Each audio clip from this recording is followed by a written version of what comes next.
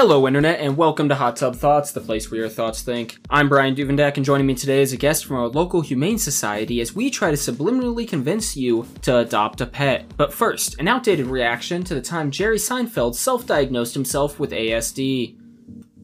That was like 8 years ago, asshole. People don't forget. In November of 2014, during an NBC interview, comedian Jerry Seinfeld publicly self-diagnosed himself with autism spectrum disorder. The reactions were divisive. People had very differing viewpoints on this, so I'm here to give my outdated reaction. Good for him. Far too many people live their life never knowing what it is that makes them the way they are, and for some people that can really make them feel like an outcast for a long time. If Jerry Seinfeld believes he's found what it is that makes him the way he is, good for him. Not to mention, this is huge for the autism community. People who struggle with autism, what's now called autism spectrum disorder, or ASD, often live their life in a lot of struggle because people have this outdated image in their mind of what it means to have ASD. It doesn't change the way you look. It doesn't change the way you're gonna, distinctly act in the eyes of people around you because you're masking most of the time. But for some reason, a lot of people think of this disabled little boy who struggles to walk when they think of autism, and that's just not accurate. Even the president of the Autistic Advocacy Network openly welcomed Jerry Seinfeld's comments. He said that they were positive and that they were a fantastic influence and that they could really help people who are closeted autistics. Despite this, many people both inside and outside the autism community were very critical and skeptical of Seinfeld's claims. One YouTube comment read, "It doesn't really look like autism. I could be mistaken, but Seinfeld makes successful eye contact and he can keep a conversation going." Another comment read, "I'm not in a position to say, but I cannot envision someone with ASD being a successful stand-up comedian."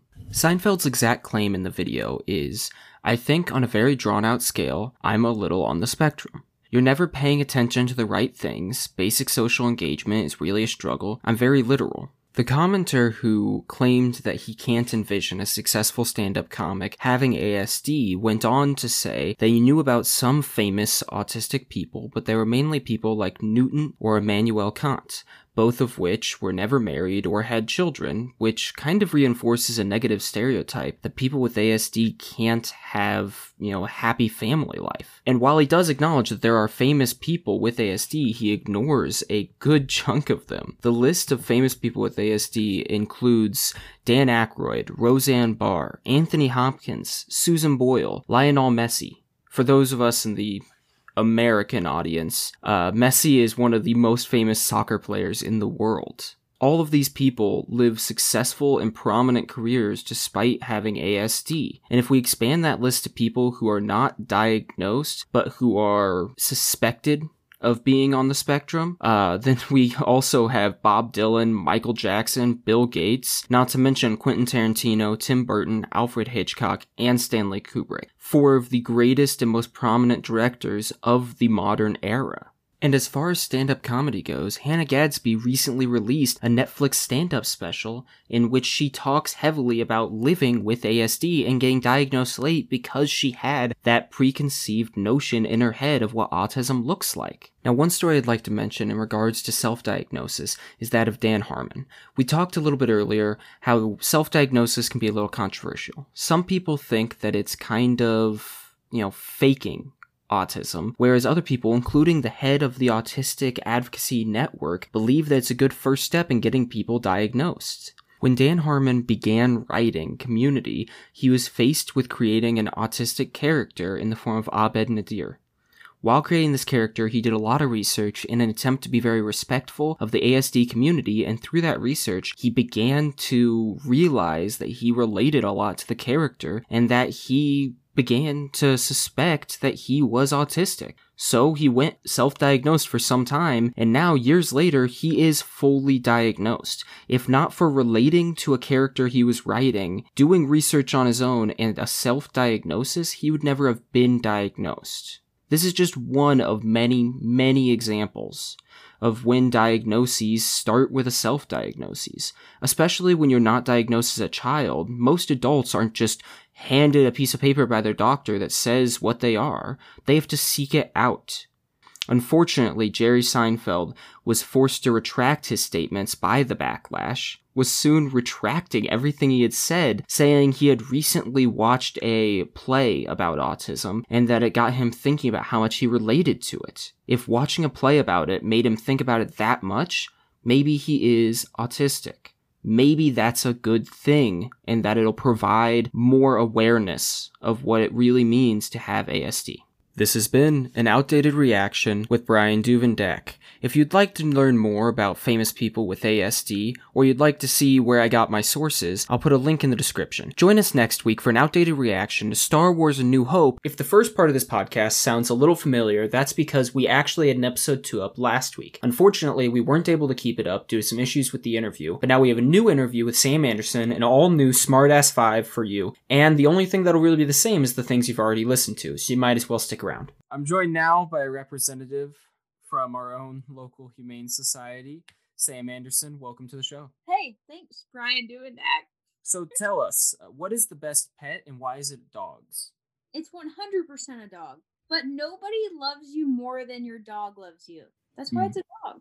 And cats are kind of evil. It's true. Like, if you die in your house, your cat, A, is not going to go, like, tell everyone that you died. And if once they run out of food, your cat's going to eat you. Like, we all know this. But dogs will not eat you. They might lick your wounds a few times. Presumably you dying in, like, some kind of, like, gunshot or, like, knife accident. Yeah. And they're going to bark until someone calls the cops. And then they come and find your dead body and avenge your murder. Presumably with your dog's help, like a buddy cop movie. Absolutely. Dogs love you more than they love themselves. Yeah, for sure. Now, in pop culture, we have a lot of examples of instances where a human's best friend or iconic duo is with a dog. I can relate to that. One of my best friends is a dog. Not my own dog. My sister's dog. Millie. Yeah, exactly. Millie. You know Millie. Millie's the best. Millie's one of my best friends. I was just telling someone earlier today that if I ever get married, I plan on Millie being one of my groomsmen. Yeah. She's so cute. I know, right? And she's already, like, black and white, so, like, and her white's, like, along her belly. Yeah. So, like, it already kind of looks like a suit. Oh my gosh, you could get her, like, a little tie. I'm playing It'd be adorable. But we see this a lot in media, you know, Scooby and Shaggy, Charlie Brown, and Snoopy. Other examples. In real life, do you think it's beneficial for your best friend to not be human? Yeah. Geez, you could tell them a secret. They're not going to tell anyone. Tell my dog everything. She keeps all my secrets. For sure. Dogs are way better secret keepers than humans. Yeah. Loyal. So loyal. Oh, I almost forgot. Ron Burgundy, his best friend was Baxter, his dog. I don't know Ron Burgundy. You've never seen Anchorman? No. How have you never seen Anchorman with Will Ferrell? Never seen it. Great film. In the movie, Baxter barks at Ron and there's subtitles underneath it. Ron's a newscaster in the 70s or 80s in San Francisco. Okay. Not San Francisco, San Diego. Yeah, and his dog barks and he responds to what we see in the subtitles. I should probably check it out. Yeah, the very first time Baxter barks at him, we just hear Ron reply, which is Will Ferrell, reply, "Come on, Baxter, you know I don't speak Spanish." Does he kick the dog off the bridge? Jack Black does. That's why I haven't watched it. Yeah, it's the least likable moment in Jack Black's career. Honestly. We're going to go through some celebrities, and you're going to tell me what each one's spirit dog breed would be. Oh, God. All right, so starting off with Nick Cage. What dog breed would Nick Cage be? Ooh, something mysterious. He would be, maybe he'd be the same breed as my dog. Which is? He's a wire-haired pointing griffin. He's got, like, the dark hair. Nick Cage, I'm thinking, like, find the map. What's the map? And he's always yelling stuff? Minutes. Yes! Yeah. I would put him as, like, an intelligent dog breed. Like, kind of quiet and, like... Until he starts screaming. Until he starts screaming. Those are the only two settings Nick Cage has, is silence and screaming. He doesn't do anything in between those. Those are the only options. Alright, well, I picked a really strange breed that most people probably won't know, so... It'll get more normal. Alright, Will Ferrell. Oh my god! Will Ferrell as a dog? I feel like there's an obvious couple answers here. What would you pick? Well, what would you pick? You're the dog expert. An Airedale? I was thinking Labradoodle. Oh, see, someone said I would be a Labradoodle. But look at that hair. I don't Look feel at like that hair. personalities. I could see a Labradoodle. And he's always got like that smile and kind of that goofiness about him. Labradoodles are like doodly. It's true. He definitely has like the doodly thing down. All right, Cameron Diaz. What about one of those Papillon little like prissy dogs? You know? Are we still on Will Ferrell? Oh. Okay, Cameron Diaz. Yeah. That's what she would be. All right. Papillon. Morgan Freeman. What is a dog that looks like a mop? You think Morgan Freeman looks like a mop? Oh no! But like one of those older dogs that you just see laying down that looks like a mop. What is Shih that dog? Tzus. No, I don't know the official name. Google it. All right, give me a minute. All right. While you're doing that, also think about our next celebrity, Arnold Schwarzenegger. Oh, definitely a bulldog. All right, Arnold Schwarzenegger's a bulldog. What about Charlie Chaplin? I don't know who that man is. He was a movie star in the 20s and 30s. He was in silent films. French bulldog. All right. Leo DiCaprio. See, these are loaded questions. I had like lab, pit bull. He would be a fancy dog. He would be a Maltese. Emma Watson. Emma Watson? If she were a dog, my mom thinks she'd be a bloodhound. All right. Interesting choice. Is that a personality kind of thing? Why a bloodhound? Because she was on Harry Potter and she figured out things. She's good at sniffing it out. Yep, personality kind of thing. Sniffing it out. Jim Carrey. Oh, he would be something. Not a lab. Jim Carrey. You're not helping me. She's standing here eyeballing me. Jim Carrey, what kind of dog would he be? Did you figure out Morgan Freeman yet? No. I don't know how to get off the screen view like this. Google it on your phone. Okay. Mop dog. Mop dog. Commodore. Commodore. Sheepdog. Morgan Freeman would be a sheepdog. All right. What about Jim Carrey? Oh, is it because he always plays God? Yeah, it could be that. Yeah, and then sheep, Okay. Jim Carrey. Jim Carrey would be. See, I was gonna put like maybe, but we already used Labradoodle. I was. I could see him being a Chihuahua just because he at least knew older Jim Carrey, like modern Jim Carrey. Always kind of looks like he's cold and would be shaking to me. So maybe a Chihuahua. Yeah. Gives me Chihuahua vibes. All right, what about Johnny Depp? Ooh. He'd be like a really pretty dog. Mastiff. Something beautiful. Something just elegant and gorgeous. All right. I didn't realize you were such a big Johnny Depp fan. Neither till now, I guess. Yeah. So he would. I feel like in our childhood, because you're like a year older than I am. Yeah. In our childhood, like Johnny Depp was Jack Sparrow, but like back in the 90s, he was like this heartthrob guy who ruined hotels and was known for his partying and drug addiction. I did not know that. Yeah. That was a very good photo that you picked of him too. Mm-hmm. Beautiful in that. Yeah. But in our childhood, he was just the guy who played the pirate version of himself from the 90s. For sure. Yeah. I was actually talking with someone earlier today. I was talking with my brother about how underrated Paul Rudd's career is. Paul Rudd. Let me give him a quick little Google. Paul Rudd's fantastic.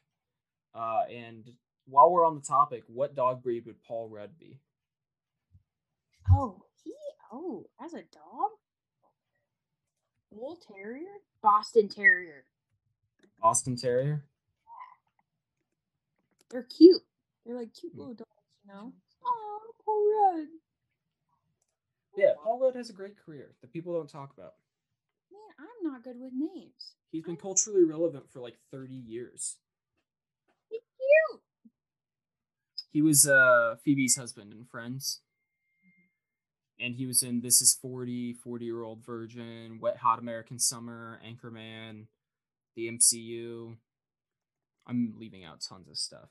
All right. There's Phoebe and Paul. So this brings me to my next question. What kind of dog would I be? Well, let me think. The curly hair, I could definitely put you as like, maybe a golden doodle or a schnauzer. I would take either of those. Sophie and Jazzy's brother. Uh, What kind of dog would I be? That's a good question. I think you'd just be a straight up lab. You would just be a lab. That's basic. Oh. I've been called a labradoodle before. Yeah. Well, you have that personality, that friendly, like everyone's friends with you personality that labs have. Thank you, Brian. Yeah, Appreciate anytime. All right. Real quick, we're gonna move on. Normally, I have people give a top 5 of something at the end of an interview, but instead, I'm doing something slightly longer, which is why we're getting to it sooner. All right. We're gonna break down a movie bracket. So we have top 8 movies about dogs, in my opinion, and we're gonna go through them and figure out what the best dog movie is. Okay. All right. So the first 4 are all animated films. Okay. And then the second 4 are live action. So we'll start with the first animated bracket or cartoon bracket. So we have All Dogs Go to Heaven versus Balto. Balto? Balto. Balto. I don't know if I've seen Balto. What? Balto, you know, with the wolf dog? He saves a Dog. village. Oh, yes. Yeah. I can't forget. It's kind of based on a true story, but it's not actually that accurate. All Dogs Go to Heaven looks cute, too. Have you not seen... You didn't watch All Dogs Go to Heaven as a kid? I don't think I did. What? That's insane. Maybe I have, like, memory loss. I would put Balto. All right, Balto moves on. Next up, we have The Fox and the Hound. You've seen The Fox and the Hound, right? 100% seen that. All right. Versus Lilo and Stitch. Lilo and Stitch, man. All right. Now, my justification for putting that on this bracket is when Lilo goes to get Stitch, she goes to a pound and thinks he is a weird dog. So I'm counting as a dog movie. I would count it. He All right. kind of is. Yeah, basically a dog. In the TV show, one of his cousins is literally like a poodle. And that's like it's just a talking dog. I remember that, yeah. Yeah, Myrtle got that dog. Dude, what a bitch Myrtle was. Honestly, she was. She was the worst. She legit would just bully Lilo for having dead parents. Right? And their little hula dance. She was a snag. All right. On to the live action portion of this. All right. Marley and Me. Oh, that one. Versus Air Bud and all subsequent sequels. Always Air Bud. All right. For sure, Air Bud. Brian, maybe you would be a poodle. Because of my hair? Yeah, I think it is. You said poodle, and you're giving me poodle vibes now. Yeah. I can be a little moody like a poodle. Poodles are such moody dogs. Oh my god. Like, they are the happiest dogs ever 1 minute, and then the next minute they're like, you're not loving me enough. Rawr. I straight up almost adopted a poodle one time, so. Yeah. My sister's poodle, Jackie's poodle, you know Jackie, but not all listeners will. My sister's poodle, if she isn't getting enough attention, will just pee on the bed. This little golden poodle will just walk over to the bed and pee. She needs all the attention. I mean, she's an adorable dog, but moody. All right, last 2 in the bracket.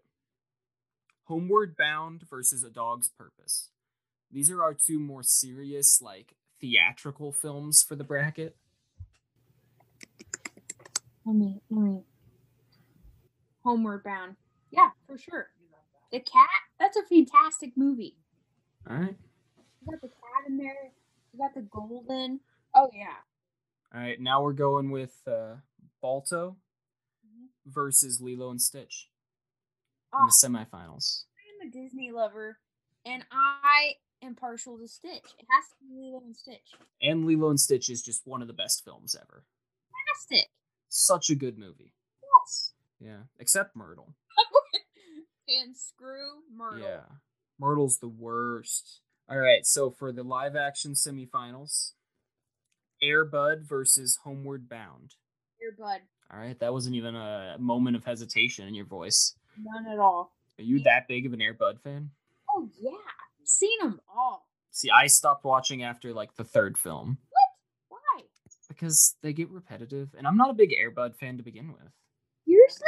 Air Bud has always. Oh, yeah. All the Air Buds. We owned them all. All right. Well, that leads us to Lilo and Stitch versus Air Bud. What is the best dog film? Lilo and Stitch. Not that big of an Air Bud fan, I guess.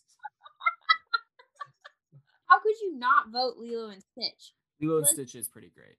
I love Lilo and Stitch, but I guess if it's like, if we're not counting Stitch as a dog. But Stitch is totally a dog. At least everyone in the community thinks he's a dog. I think he's a dog too. Yeah. What a great movie. Science Experiment 626. Yeah, it's a heartwarming movie about a Hawaiian girl and her older sister who are trying to recover after the death of their parents in a tragic car accident and try to bring their family back together by adopting a pet from the pound. Ohana means family. Exactly. It just so happens that pet is an alien killing machine that was genetically engineered. Nobody has to know. It's a minor detail in an otherwise heartwarming plot. Exactly. Air Bud, though, great flick, is definitely second runner-up to Lilo and Stitch. Every Air Bud film, for sure. All right. Before we end this, can you real quick go over the process people could use to adopt a dog from their local humane societies? Yeah. So at our Humane Society, which is in Fulton County, you can look, we just launched our new website. So we have all our available dogs and cats on there. So you can get on there and check them out. I think you can even fill out an application on there now. We were just working on implementing that onto our new site. And so you can fill out your application on there, or you can come in. We're open every day, 1 to 4, except Tuesdays and Thursdays, which are 5 to 8. And I'm there on Tuesdays, 5 to 8. And I'll be your super cool adoption counselor if you come in. And you can fill out an application, and we'll do a vet check, see if you got your animals up to date, and if you own your house or you rent and stuff, we'll check with your landlord. And then if you get approved, you can come out and play with the animals, take it home, see which one you like. Oh yeah, It's way cheaper than buying a pure breed too. it is. Sometimes we even have purebred dogs, like all the time, and we only charge $150, and they come with their vaccines and their spay and neutered. Microchip. Yeah, and then you don't have to deal with like raising a puppy who pees everywhere. Yeah. Some of them are even housebroken. We get like gems out there. Like a few of them, I have been like, I need this dog, but I can't take them all home, so I find them good homes. Yeah, I would say I've seen a lot of the dogs out there, and they are some adorable dogs. They are. We had a schnauzer before. I named him Zach. I should have called you guys. You should have. I would have put him on the phone with our 2 schnauzers. Yeah. You have the best dogs ever, though. They are pretty adorable. Lately, we've had to be stricter about preventing the younger one, Jazzy, from being in the basement because she is having a hard time lately between the difference in grass and carpet and just pisses everywhere. It's difficult. I mean, Yeah. you got the fringy carpet down there. Yeah. Oh, it looks like grass, right? I mean, a little bit, except it's a different color and texture. Aren't they colorblind? Yeah, all dogs are colorblind. Yeah, see? Yeah. All right. Well, adopt a dog. Lilo and Stitch is the best dog movie. Yeah, come see me, please, if you are around here. Or even if you're not. Drive all the way over there. Adopt for wherever you live, though. Check out your local humane society. If you can't adopt, volunteer. They always need help. Absolutely. Don't shop, adopt. Thank you once again to Sam Anderson for coming onto the show and talking about dogs with us. Everyone make sure to go check out your local humane society. They got some great dogs, and I know you got some great homes to put those dogs in. Next week, we'll be joined by a whole panel of guests all here to talk about how ASD is portrayed in media. But first, to wrap up today's show, we need to go over today's Smartass 5. How did you get back? In the end, I had to project my consciousness forward into a suspended quantum state version of myself that exists across every possible instance of time. That makes no sense. Well, it would if you were smarter. In honor of today's S, we're going to go over 5 TV show or film pets that seem great at first but would actually suck to own. Starting with number 5, Clifford the Big Red Dog. Clifford seems like a great pet at first because you're like, oh, that's cool, you can ride him to school or whatever. But he's not. Number 1 point on why Clifford is a terrible pet, if you did ride him anywhere, you have to tie him up outside the house and then, or the school or wherever, and then everyone thinks that you're committing animal cruelty. It's the reason we don't ride horses anymore. It's not efficient. Plus, you have to feed him, which offsets the cost of gas. You have to live somewhere warm if you're going to do that. Not to mention, every time he, plays fetch, he's going to crush houses. It must take so much to feed him, and his poop must be massive. Number 4. Number 4 is Brian Griffin. Brian Griffin seems cool at first. Just the concept of a talking dog seems cool, but specifically Brian Griffin would suck to have. You can't actually do any normal dog things with him, because he's always stoned. He's just perpetually stoned all the time. And more importantly, he's always trying to sleep with Peter's wife. Imagine if your dog was always trying to sleep with your spouse. That's not a dog I want to have in my home. Number 3. Pikachu. Pikachu seems great. He can shock the bad guys or whatever, but go back and watch the first episode of Pokemon. Pikachu is a very rebellious pet. Not just I'm only gonna, train with you if I trust you kind of rebellious. He's rebellious to the point where he wouldn't allow Ash to even, be around him until he saw Ash almost die for him. Imagine if the only way you can have your pet is if you almost die for them first. That's just a bad pet to have. And before that happens, Pikachu kept attacking Ash. I wouldn't have stuck around through all that. I also wouldn't have slept in late and ended up with Pikachu like Ash did. Number 2. Gremlins. Basic reason here is the plot of the movie Gremlins. If you've never seen Gremlins, go watch Gremlins, and you'll understand what I'm saying, because it's literally a film about a pet that seems cool at first, and then has tons of drawbacks. And number 1, any of the animals in Avatar. Now I'm talking about Avatar Blue people. Avatar The Last Airbender, those animals would be dope to have. Avatar Blue people, they would be awful to have. For 2 reasons. 1, they're going to eat you. You specifically because you're human. If you were Na'vi, you could control them, but you're not. So you're going to get eaten or trampled or whatever. But even if you were Na'vi, you have to have sex with that animal to control it. This sounds crazy. Go back and watch the film, though. When they do their thing with other Na'vi, they join ponytails. And how do they control animals? By joining ponytails. I know I'm not the first person on the internet to point this out, that Avatar would just... It's literally bestiality. I'm not the first person to point this out. But I think I'm confident that I'm probably the first person you've heard say, you shouldn't want any of the animals from Avatar, because only being able to control your pet by having sex with it is not an ideal situation. Join us next time, and remember to let your random thoughts spread, even if people don't want to hear about them. If you're going to take away any 3 things from this episode, let it be to be yourself, to adopt a pet, and to not have sex with that pet. In fact, I'm going to go as far as to say the official stance of this show is that bestiality is bad and adopting pets is good.